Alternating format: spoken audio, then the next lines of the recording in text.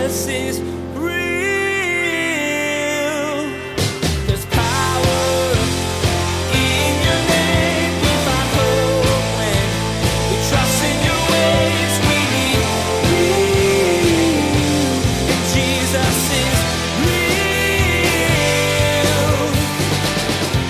God experiences time differently than we do.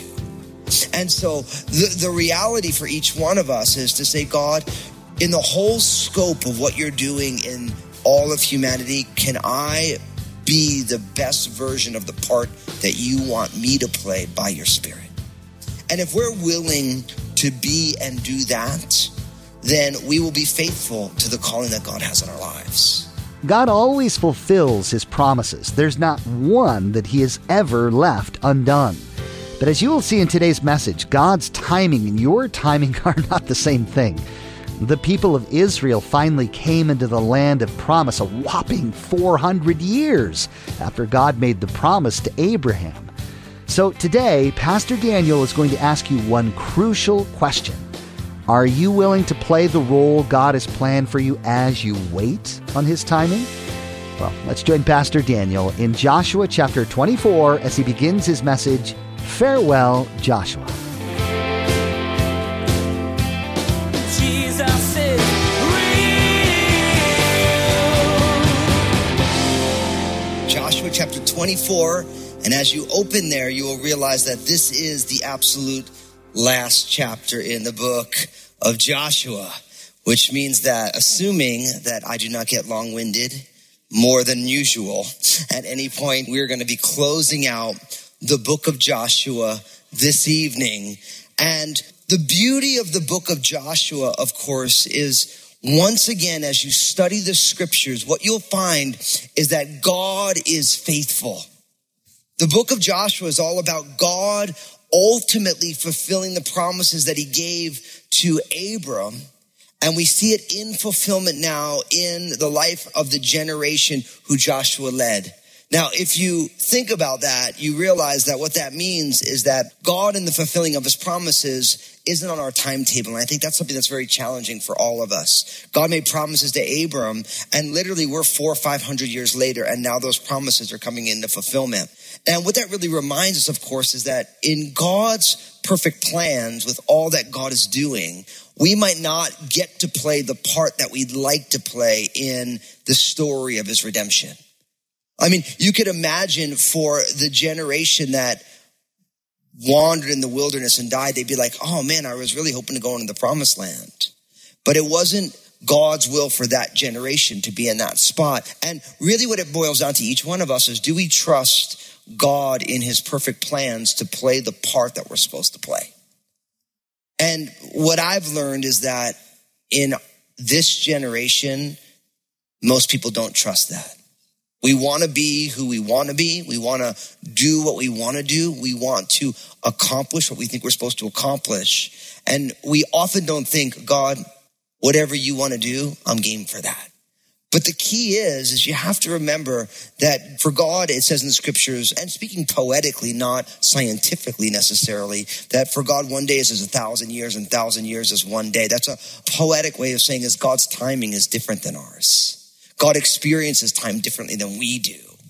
And so the reality for each one of us is to say, God, in the whole scope of what you're doing in all of humanity, can I be the best version of the part that you want me to play by your Spirit? And if we're willing to be and do that, then we will be faithful to the calling that God has on our lives. You know, I was talking with someone recently about some of what God has laid on our hearts as a church about bringing people in the name of Jesus into some of the most restricted countries in the world. And someone was saying, well, how is that going to work? And I said, well, right now there's no bridges in. So maybe our job is to actually be underwater, putting the support structure that in a future generation, someone could build the bridge to go in. And I'm like, but if we don't go underwater and build the support structure that bridge can be built on, then at some point someone's got to go under there and do it. So maybe that's our job. Maybe we're never going to see the fulfillment of the vision the way we want to, but that's okay as long as we play the part we're supposed to play. And listen, that's not the most, we often don't like speaking those ways because we want to accomplish what we want to accomplish. But when you read the scriptures, you realize that in each generation, God was doing something, and ultimately you think that there's thousands of years of God working in the midst of the Jewish people before God sent his son Jesus. So and that's why John the Baptist could say something amazing, like the least in the kingdom of heaven is greater than every prophet who came before. Why? Because in that generation in which Jesus walked among the earth, and in our generation, we're in a privileged position, where there were people who looked forward to the coming of the Messiah and didn't even know what his name was. And so for Joshua and for this generation that is now settled into the promised land, now Joshua's just tying up all the remaining loose ends here. So look at what it says in Joshua 24, verse 1.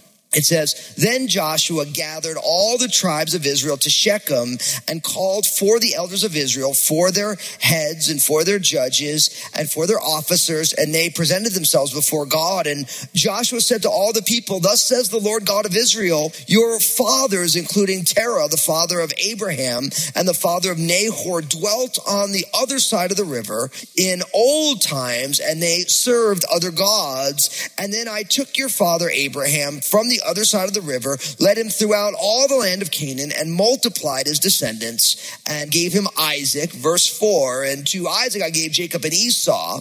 To Esau I gave the mountains of Seir to possess, and to Jacob and his children they went down to Egypt. And I sent Moses and Aaron, and I plagued Egypt according to what I did among them. Afterward I brought you out, and then I brought your fathers out of Egypt, and you came to the sea, and the Egyptians pursued your fathers with chariots and horsemen to the Red Sea, and they cried out to the Lord, and he put darkness between you and the Egyptians, and brought the sea upon them and covered them. And your eyes saw what I did in Egypt when you dwelt in the wilderness a long time. Verse 8, and I brought you into the land of the Amorites who dwelt on the other side of the Jordan, and they fought with you, but I gave them into your hand that you might possess their land, and I destroyed them from before you. And then Balak, the son of Zippor, king of Moab, arose to make war against Israel, and I sent and I called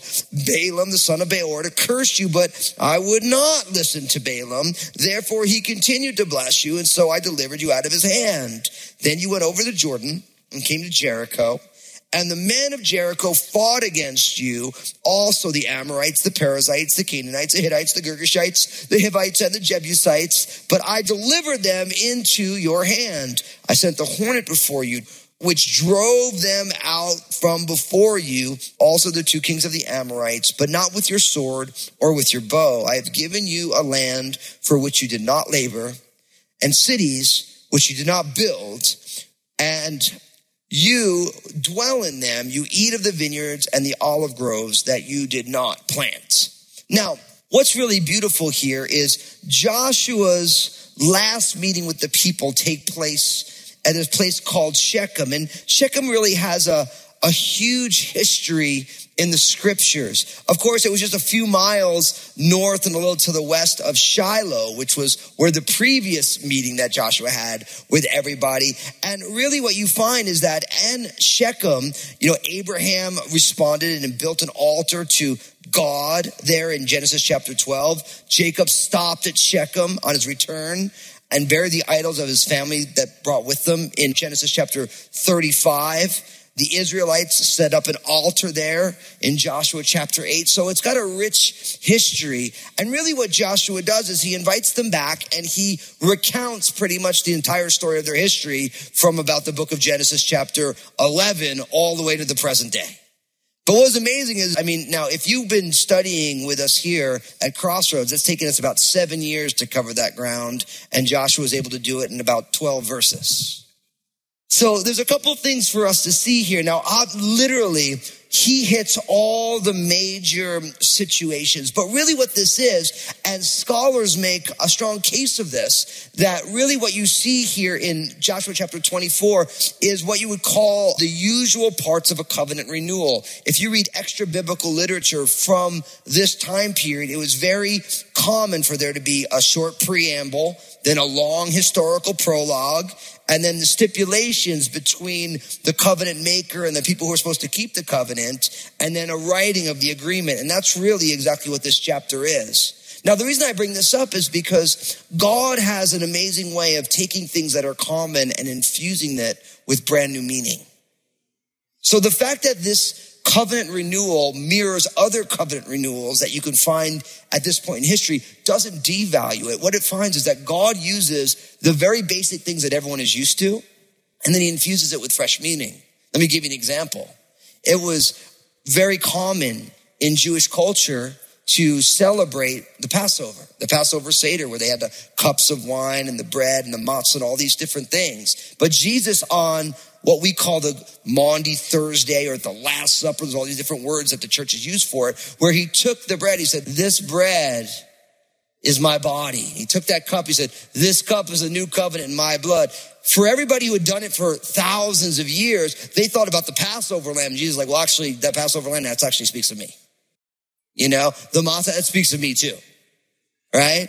And even something like baptism, it was very common in Jewish culture and in other cultures at that time when somebody was considered ceremonially unclean, where they had touched a dead body, there was a flow of blood, they would have to bathe before they were readmitted into the life of the children of Israel. Now, some people make a whole big deal about it. It's just like, if somebody was bloody, you'd hope they'd wash before they come to your dinner table too. Amen?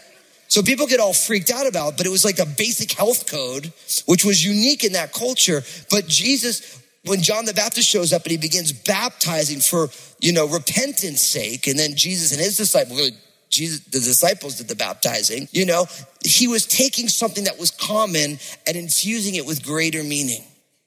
And in the same way, this covenant renewal is the same thing. Although this was a common covenant renewal, a suzerain treaty would be the way that they would call it more academically. He took the same stipulations and he just applied it to their lives, but it means something greater. So they're all together there at Shechem, and then Joshua begins to rehearse all the blessings of what God has done, a historical prologue.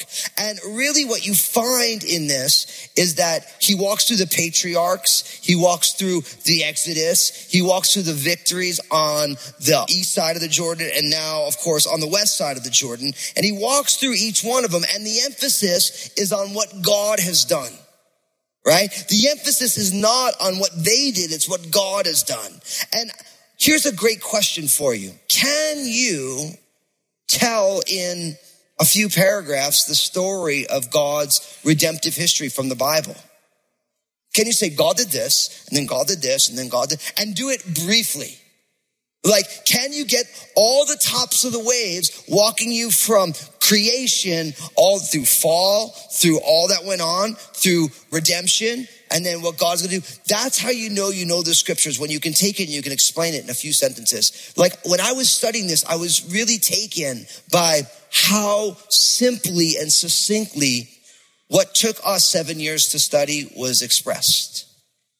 And for the people who were there, they knew these stories. Why? Because it tells the faithfulness of God, what God has done. And my encouragement to you would be able to take these 12 verses and think about them. And say, hey, this happened, and God did this, and God did this. And all the way through the finished work of Jesus in the New Testament. What was God up to? Do you have the grand scope of Scripture? I love teaching the Bible verse by verse, chapter by chapter, book by book. But the thing is when it takes you 7 years to do something that Joshua could do in 12 verses, sometimes you miss the whole story in the midst of getting into the nitty gritty. So what I would say is get into the nitty gritty, but also see it from cover to cover. Does that make sense? Like, I always use the example to people that there's lots of ways to study the Bible. You could take the Bible. If you want to get across the country, you take a plane. You travel at about 30,000 feet. You don't see everything, but you see the big stuff, right? Now, if you want to get a little bit of a deeper dive, you can drive across the country. Depending on how fast you drive and how many things you want to see, that could take you a week to months, depending on how much you want to see. And then, of course, if you really want to see the country, you can go on a bicycle. Take you even longer, right? And if you're really feeling saucy, you could walk through the entire country, right? Now, each way you're seeing the country, but you're seeing them from a different vantage point. So I would encourage you, when was the last time you read the Bible from cover to cover? You realize if you read 3 chapters in the Old Testament, 1 chapter in the New Testament, every single day for 365 days, you're going to read the entire Bible. I know it sounds like a lot, but it's really not a lot. And I can tell you that because I've done it many times. If you're really feeling extra spiritual, read 3 chapters in the Old, 2 in the New Testament. You'll get to the Old Testament once and the New Testament twice. 5 chapters. You can read, break them up, do Old Testament in the morning or New Testament in the morning, Old Testament at night. Do it for a year. You're going to get there. That's one, you want to be able to see the grand scope of all that God has done. And in the same way, take some time to soak in a book. When was the last time you just said, hey, I'm going to just soak in Paul's letter to the Ephesians. I'm going to take 1 month per chapter. I'm going to memorize each chapter as I go. You're going to see that part of the scripture differently, not seeing it at 30,000 feet, but seeing it at street level and internalizing it. And the key is that we want to be able to see the whole story of what God has done. And so as we go through this, it's amazing. And I'm just going to literally it took me 7 years to preach through all this. So we do want you to go home to see your families at some point today. So I don't want to belabor going back over all of it. But a few things that I think is fascinating. First, I want you to notice in verse 2, your fathers, including Terah, the father of Abraham, the father of Nahor, dwelt on the other side of the river in old times. And notice that they served what? Other gods. Now here's the thing. Abraham was chosen by sheer grace and not because he had some sort of a pedigree or he had a lineage that honored the God of the Bible. And I want to just say this because oftentimes people have this mistaken idea that because I don't know Jesus, I can never follow Jesus. Here's the thing. Everybody comes from somewhere, but your history doesn't need to determine your future. Right? So if you've never before served the God of the Bible, the God of Abraham, Isaac, and Jacob, the God who sent Jesus to die on a cross for your sins, if you've never before served him before, he doesn't hold that against you. It's time for you to serve him now. And I'll be honest with you, I was one of those people who I was serving other gods. And when Jesus called me to himself and I responded to that, it doesn't matter where you've been. Jesus doesn't well, yeah, you've been there. You're not allowed to be part of my family. He said, no, I know where you've been. I came to get you. And I want to make you part of my family. So it's always important to remember that Abraham, the great father of the faith, grew up worshiping idols. At least his family did. The influence of his family was not something that was godly, as we say. It wasn't holy, wasn't worshiping the creator and sustainer God, who we would know. But that didn't matter to God because God called him.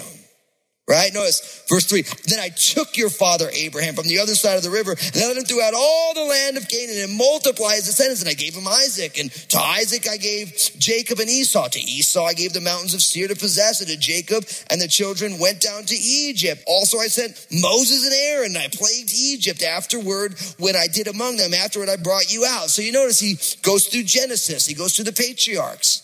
Abraham and Isaac and Jacob, and they end up in Egypt, like at the end of the book of Genesis. And then I raise up Moses and Aaron. That's the beginning of the book of Exodus. And then I deliver them on out.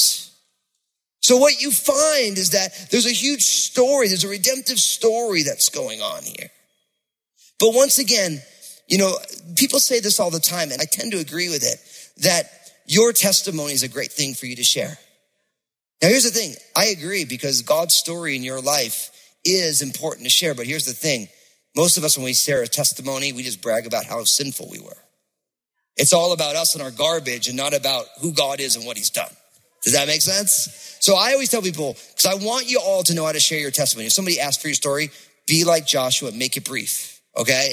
Everyone doesn't want to know what you ate for breakfast for every single day. And they want the highlights. But here's the thing. Use a lot of scripture and tell them what God has done in your life, not all the bad things you did. Because you know what it is? You're in a testimony and someone's down there going on and on, I would close down every bar and I'd bring home every woman and the whole thing. And everyone's like, and some people are like, oh man, I don't have a good testimony like that guy. No, you just weren't as nasty as they were. And then by the time it's over, then someone else goes like, well, so-and-so, like, man, I opened up every bar. I didn't even go home, and then before you know it, it's all this flesh talking. And you're like, okay, so really all we're doing is glorying in the horror show of our past. And this testimony is about what God has done. And listen, what God has done in your life is what God has done in your life. And don't be afraid to tell someone what God has done in your life. Because what's funny? People can argue about the Bible, and they do, but nobody can really argue about what God has done in your life. Now, I'm not saying that your testimony is better than the Bible. It's not. The Bible is God's word. But the story of what God, I remember I was talking to a family member about this, and he was really, he was well read at being a skeptic, but I was better read. But that's a different discussion, And so he was giving me all of his things, of all of his reasons why he didn't believe it. And then I remember saying, I can tell you that God just did this last week. And he's like, well, that's rather subjective. I'm like, well, what are you going to say about what God did last week?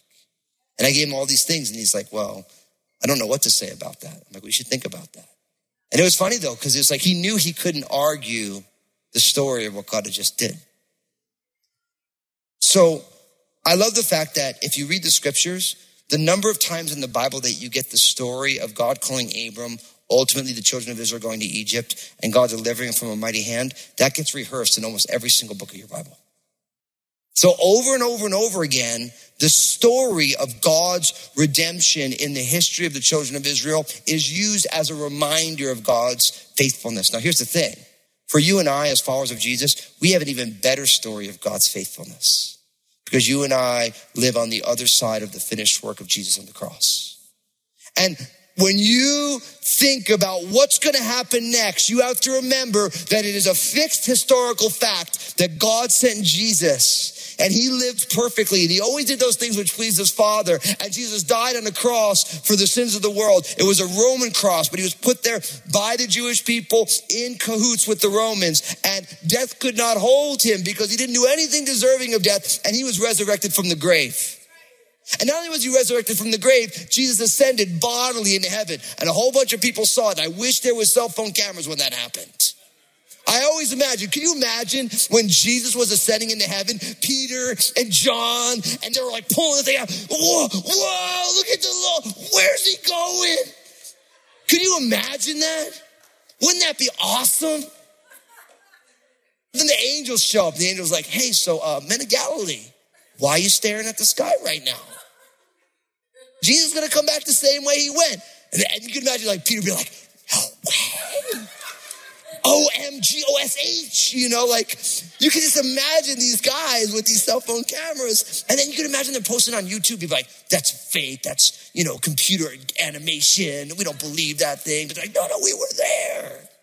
But listen, if you ever doubt if God is going to be faithful to you in the future, just look at what he's done in the past. The cross shows God's seriousness about redeeming humanity, about redeeming you. And if God is willing to go to those lengths to redeem you, then what are you worried about the future? Why are you scared? Because God has already taken care of all the big stuff. It's already finished.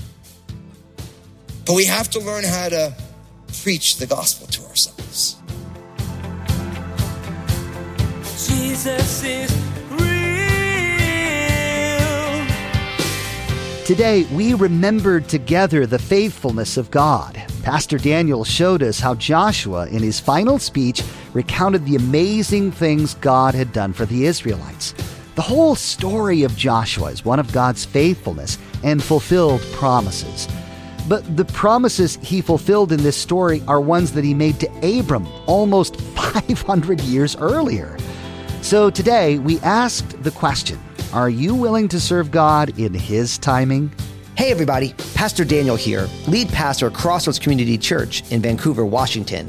We would love to connect with you in person. We have services on Sundays at 9 a.m. and 11 a.m. If you are not able to join us in person, connect with us online at live.crossroadschurch.net or find us on Facebook at Go2 and Crossroads. Hey, this is Josh, and I wanted to personally thank you for listening today to Jesus is Real Radio.